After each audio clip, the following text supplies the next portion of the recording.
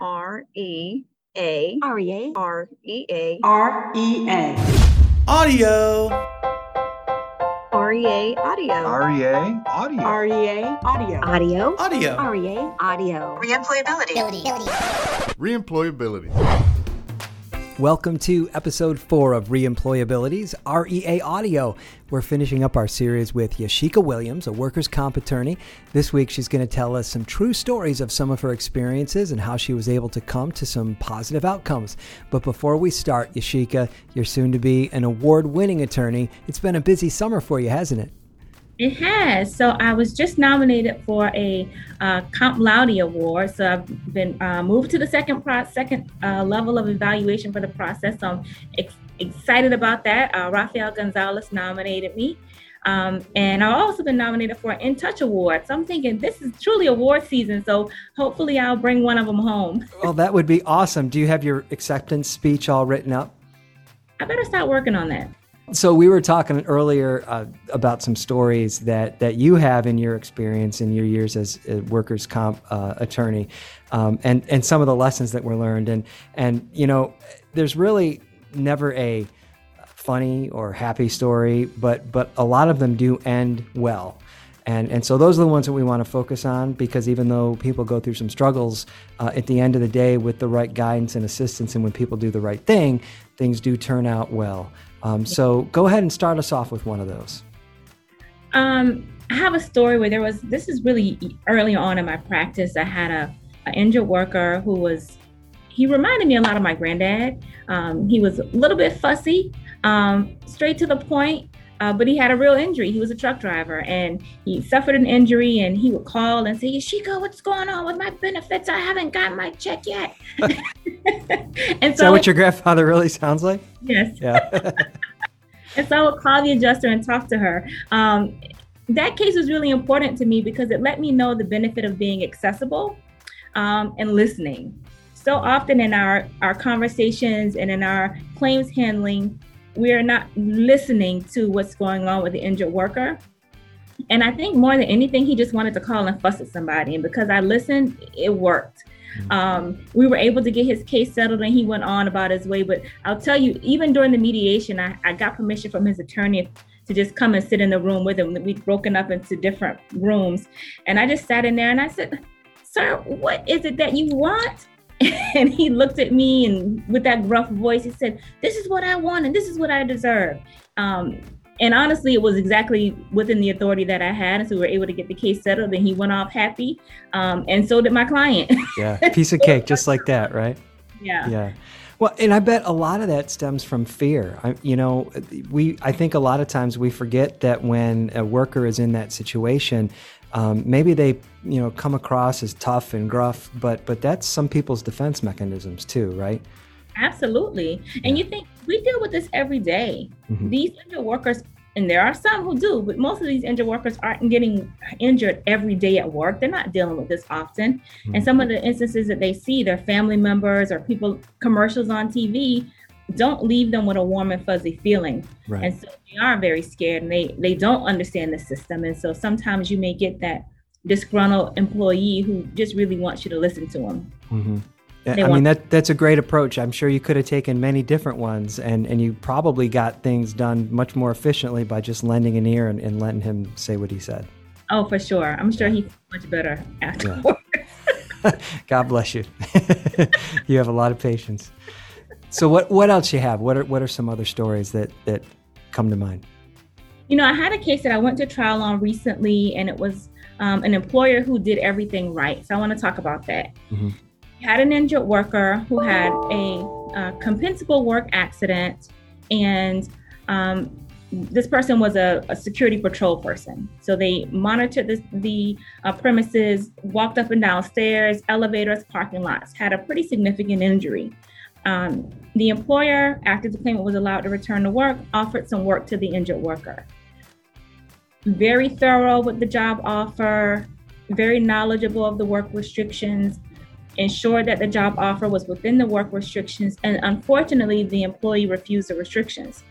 So we wound up going to trial for over a close period of time on a defense of voluntary limitation of income. We were able to succeed. We had a favorable result following the hearing, but I will tell you, those cases are very difficult to prove, but the employer just did everything right. It was good documentation, it was very good communication, and it was a lot of patience because the injured worker was given opportunity after opportunity to come back to work. And I think that also worked in our favor, that we didn't say after the first delay, okay, we're washing our hands with you. They gave him more opportunity. And I think the judge really looked favorably on us for that.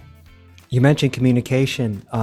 Here at Reemployability, when we bring on a new client, that is the major thing that we talk about when putting people into our program, is the importance of communication, right? In our program, we put people into nonprofits, but the employer is still the employer. We're not the employer, they are. And just like any good relationship, communication from the employer it just makes everything so much easier. Do you find that employers, because it seems like, kind of going back to that whole mystique of the law, right? Like as soon as something happens, you don't say anything unless your lawyer's there, right? I guess I watch Law and Order too much, but don't talk unless the lawyer's there. But and that may limit an employer's desire to communicate. But it sounds like you're saying communication is super important, right? Yes. Let me share something too. I'm a big proponent of this. We've had a few, in my own work office, the office here at the firm, we've had a couple of people who have experienced some loss of family members. And when you think about a person at your job who has lost a family member, what's the first thing you do? You get a card, you sign a card, you send flowers, right? But what happens when you have an injured worker? Do you send a card saying thinking of you, or do you send flowers after they've had a surgery?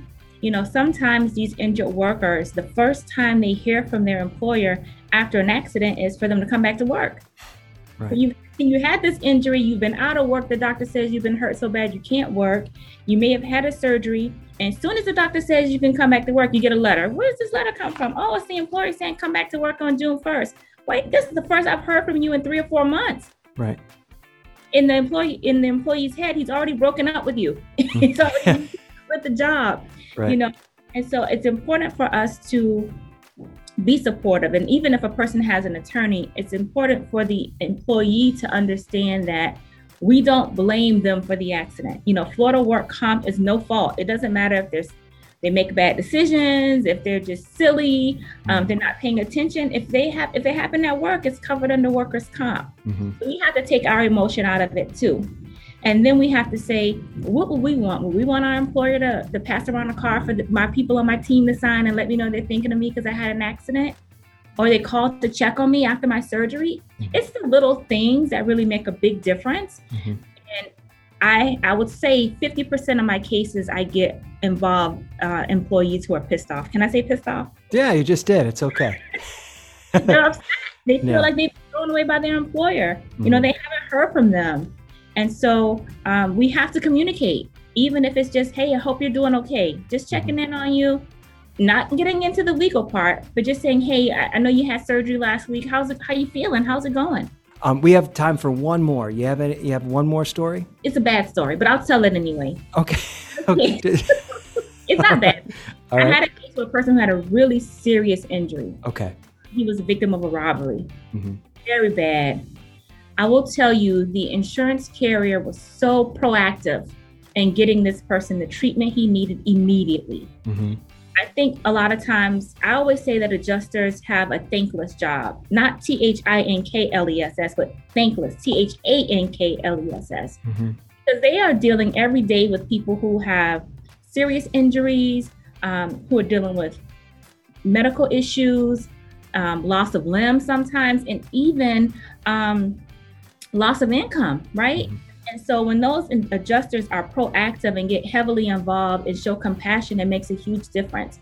They were able to get this young man, he was very young, get him the treatment he needed really quickly and process him through orthodontic care, dental work, psychiatric care. And he has gone on to do great things in his own life. because we were able to make a difference and do it quickly. Mm-hmm. And so I think sometimes you can have an accident or an employee who has a severe injury, but we can kind of turn their lives around if we provide a positive impact on their care and show them some compassion. And I think we're finding that that's happening a lot in workers' comp. So I want to give adjusters, give them their roses. Well, that was a bad circumstance, but it's a great story, and it's something that we should all keep in the back of our mind, not just in our dealings in workers' comp, but in life as a whole, right? Something you catch more flies with honey than with vinegar, right? I think that's how it goes, something like that. But yeah, you gotta wear other people's shoes. That's great. Yashika, thank you so much for sharing those with us. I think we came away with one overall point is just have a heart. Right? And deal with human beings like they're human beings. That's awesome. Awesome. Thank you. Yashika, is there any way if anybody wants to reach out to you for representation or anything like that, can they reach out to you via email or look you up on LinkedIn? What's the best way to do that? Sure. My email is ycwilliams@Eraclides, it's ERACLIDES.com. And I'm on LinkedIn, Yashika C. Williams. Feel free to reach out to me, 813-222-8880. That's the number to my office. I'd love to help you. If you have any questions regarding workers' compensation, give me a call.